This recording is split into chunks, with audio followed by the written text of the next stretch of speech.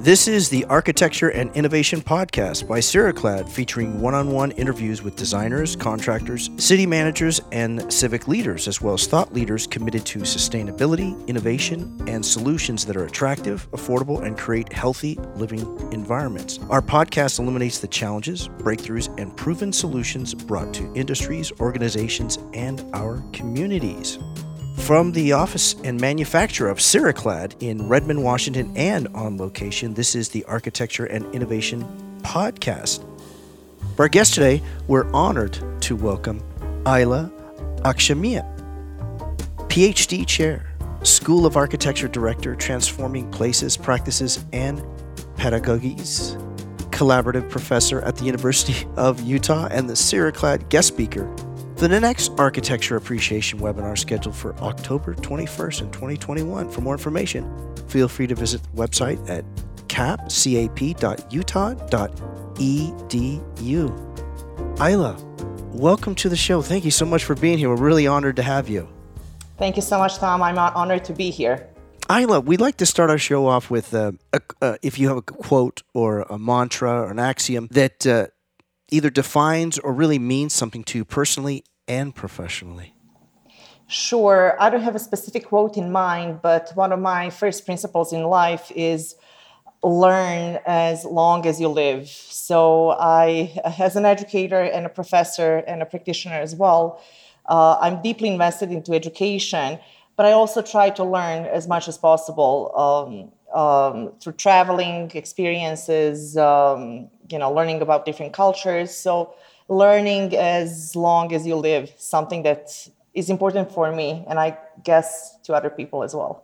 On the subject of your traveling and cultures, how much does that travel and culture have to play in your teaching of architecture and your experience of architecture? It does. It connects so much to architectural education. I would like to mention that when I was an undergraduate student at the University of Illinois, Urbana-Champaign, I had an opportunity to do a study abroad, basically a full year of study abroad in Paris, France. That was the best year of my life, being able to experience different cultures, different educational models as well, but to see different styles, different ways that cities are designed and occupied. I think understanding different contexts and cultures and traditions and history really helps us frame our architectural design and solutions. So even if we're designing new construction in a modern way, in a contemporary way, understanding who we are designing for and what place we're designing for is extremely important. So whenever I talk to my students, I always advise to do a study abroad, to travel as much as possible and learn, because it helps us sort of improve our perspective on the world and be better architects. I love that. Be better architects. How is that desire to learn? Is that something that has been with you for as long as you can recall? Yes, I think so. I've always been interested in learning and finding new things. And maybe I can tell you a bit about my background and why I sort of decided to go into architecture. I've always had this creative side, artistic. I was interested in design, art, but I was always very strong in math and sciences. And architecture was a perfect match of kind of artistic and creative side and technological, technical, scientific side. I think in architecture, you use both sides of your brain. So I've always been passionate about this particular discipline because of that reason. And learning and lifelong learning becomes extremely, extremely important. And I guess architectural discipline is also extremely interdisciplinary. Like an architect is a designer, but we need to understand engineering, we need to understand structures, we need to understand mechanical systems. We have to understand the business side and business models as well. So architectural profession tends to be extremely interdisciplinary, and I like that as well. It's not like you only do one type of work all the time. It's such a dynamic profession. I like you talked talk a little bit about the business side of it. I'm not sure how often that's discussed or if it's really on the curriculum for architecture school, but can you share that that part of architecture? Sure. Yes, the business side and running architectural firms and thinking about the organizational models is extremely important. So we typically have three different types of architectural practices: small size, medium size, and large firms. And this really depends on the number of employees that we have in a firm and then the types of projects that we tend to practice in. So understanding the different models and understanding the business side for students is extremely important. So typically architectural programs have a class dedicated to architectural practice. But this is becoming more and more prevalent and more important because we need to prepare future architects and our students to understand contracts, profits, the business side, the financial aspects, risk, liability, and so on. So unfortunately, when I was a student, I guess I didn't really pay a lot of attention in my professional practice class. I learned a lot of aspects on the job when I actually joined the profession. But now thinking back, I realized, oh my God, it's such an important class. It's such an important piece of education. So now in architectural education and in this leadership role, I tend to really increase the focus on professional practice and classes that teach students about the profession and that prepare students for going into professional practice right away after graduating.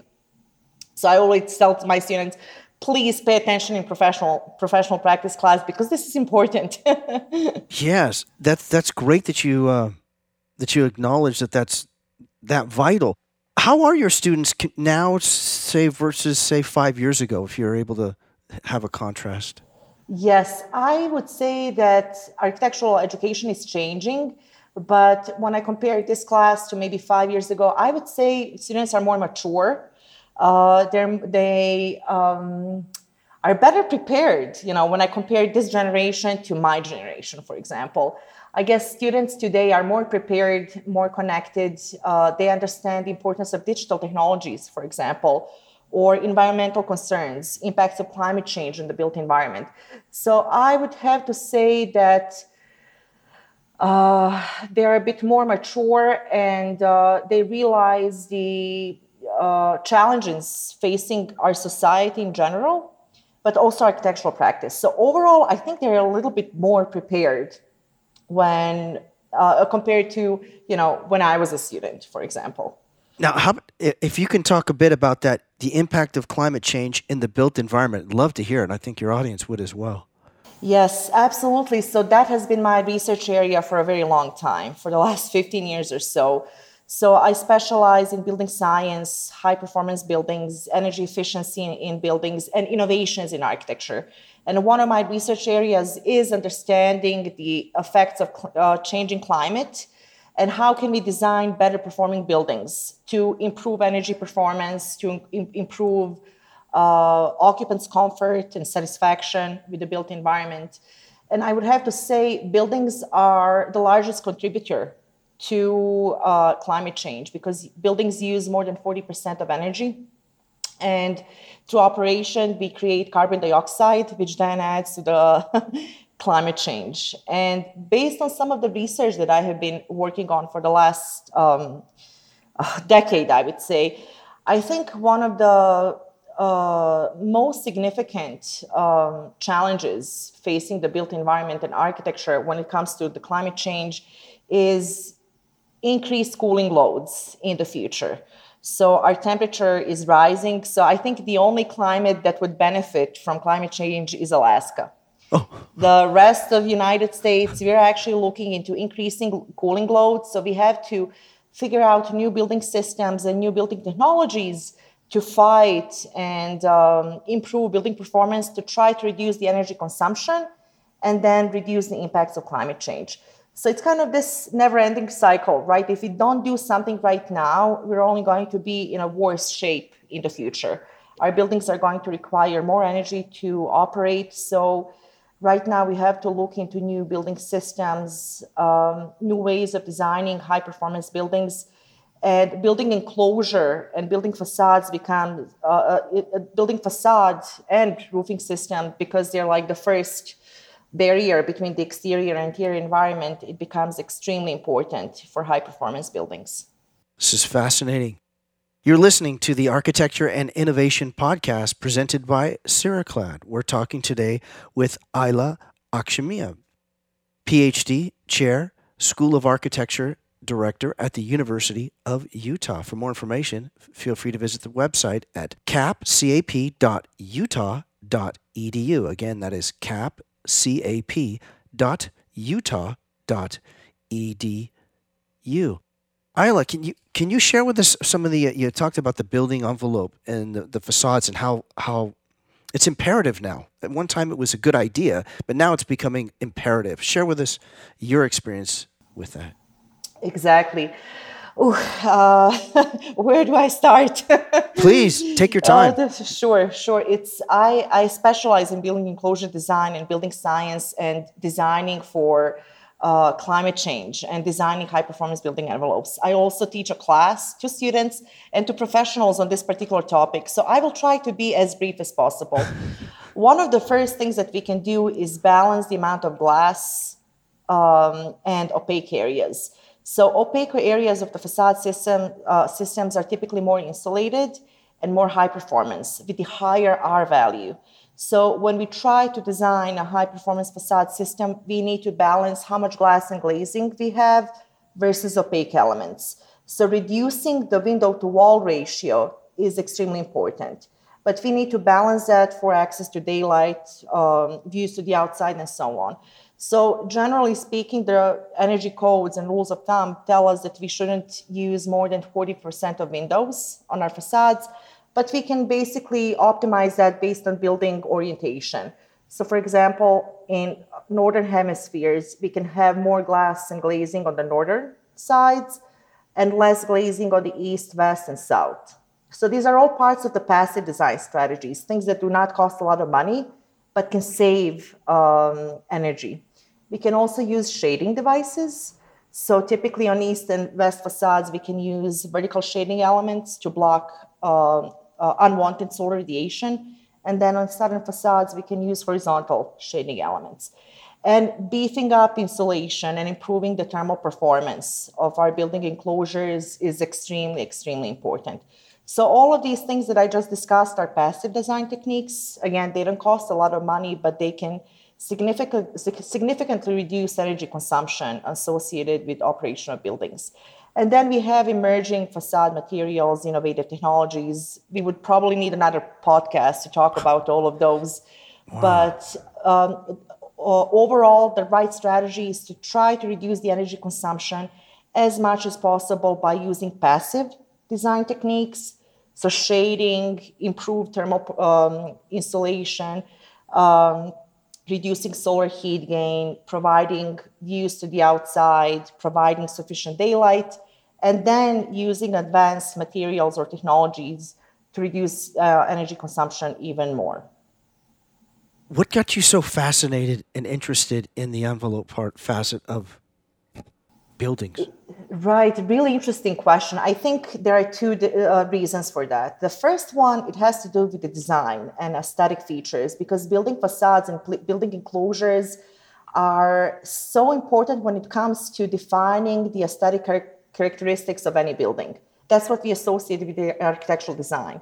Like building occupants and people, we don't see like floor plans. We see the building enclosure, the building facade. So one part is basically relating to the architectural expression, design aspects. And I would say the other major reason is because building facades, these are kind of it's like a building, it's like human skin. It's the first layer of protection against the exterior environment. And it impacts performance of our buildings so much. So that comes sort of the building science component. So I would say, again, going back to the left and right sides of my brain, that's why I'm interested in building facades, the creative side and aesthetic side, but also the building science, because it influences performance of buildings so much.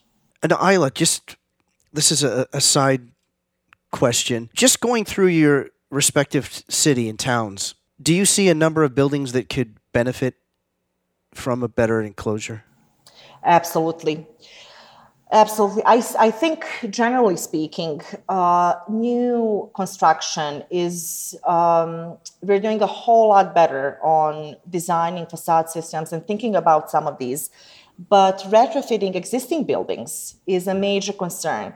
And I think it will be kind of a growing area of architectural practice and profession because many existing buildings have not been designed taking into account these either passive design techniques to improve performance or active. So, and we have so many examples of poor building envelopes in existing buildings, either lack of insulation or low performing glass or lack of shading. I mean, it depends, but generally speaking, existing buildings, I would say, that have been designed and built prior to early 1990s. We have a lot more work to do on upgrading those existing buildings and especially building enclosure and building facades. Have you ever thought out a number? Or is there any studies that say a number, say, uses out of 10 dwellings, 10 buildings, 7 could use it? Is there ever any statistics on that? Yes, there are existing studies and research. And unfortunately, I would say, based on the studies that I remember, right now we're only retrofitting between 5 and 10% of existing buildings. So we have so much opportunity to focus on existing buildings. And again, one of the other areas of my research has focused on understanding retrofitting strategies for existing buildings to improve their performance, especially through building enclosure design, but other strategies as well, like using energy efficient HVAC systems, lighting systems, also renewable energy systems to meet net zero energy goals in existing buildings. So if anybody's interested out there, I would be happy to share publications that look into different strategies and what is the right kind of combination of design strategies to minimize the costs and maximize energy improvements. What's if you have a number, what would be the return on the classic return of investment if a building owner decides to go ahead and make the building envelope as up to date, if not even better, right now? Is there a return for them if you quantify it? Yes, and we typically look at that in professional practice when we're focusing on retrofitting buildings. We typically have to look into those numbers and data for clients. But I would have to say it depends on the building typology first. So are we dealing with a residential building or are we dealing with a commercial office building? Sure. I think it depends on the life cycle. It really depends on the life cycle that we're considering for the building. Some of the technologies, the simple payback can be 3 to 5 years, and then clients are really interested in using those technologies. But some of the more advanced technologies can be up to 50 years. And then in some cases, clients still are interested in using those technologies to try to reduce the energy consumption as much as possible. So again, it really depends on kind of the combination of the building type, the life cycle that we're looking, like the operational life cycle for the building, and which type of technology are we looking into, or a combination of technologies. Can you share with us some examples?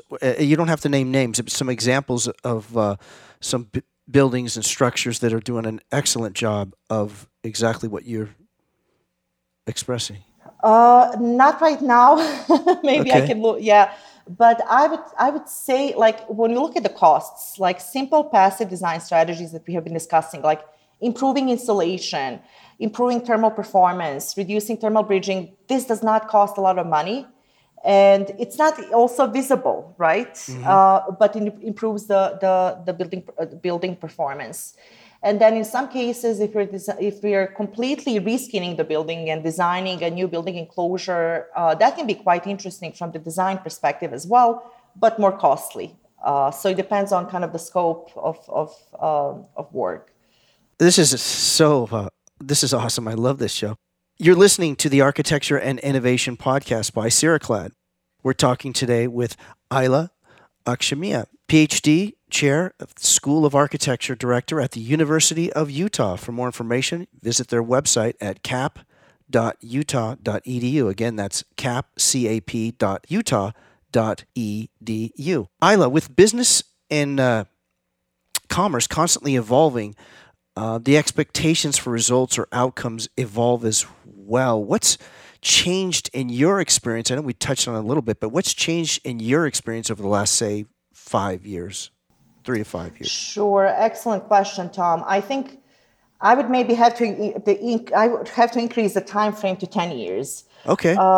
When we talk about innovations in architecture, the last decade has seen so many changes and so many improvements in building technologies, in new materials, in new systems, in construction techniques, in digital technologies, and so on.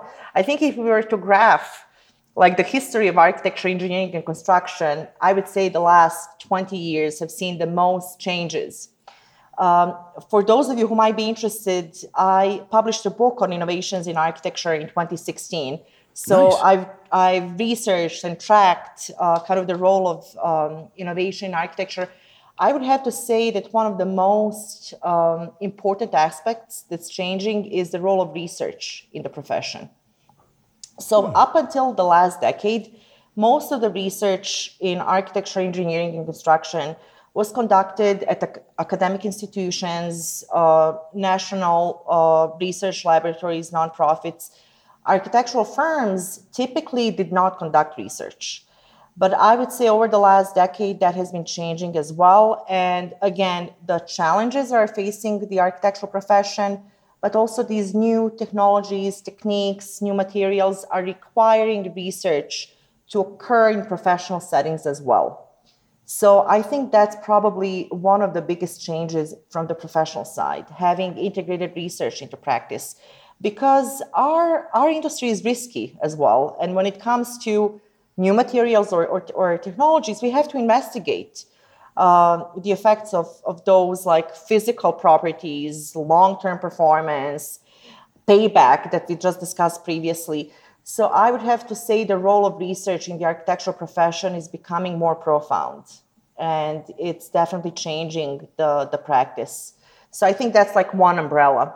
And I think the other umbrella focuses on improving building performance, trying to design sustainable buildings, trying to improve building performance and reduce the impacts of climate change to built environment. I would have to say that's like the second category.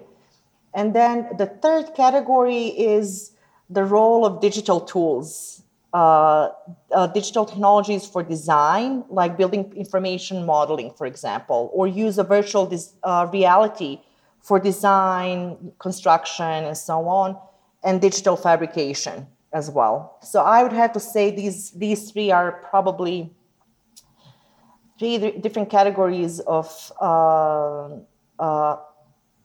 sort of aspects that had profound changes on the architectural profession over the last decade. Well answered. Outstanding. Can you share with us, you being the guest speaker for the Ceraclad Architecture Appreciation webinar? That I like that, architecture appreciation.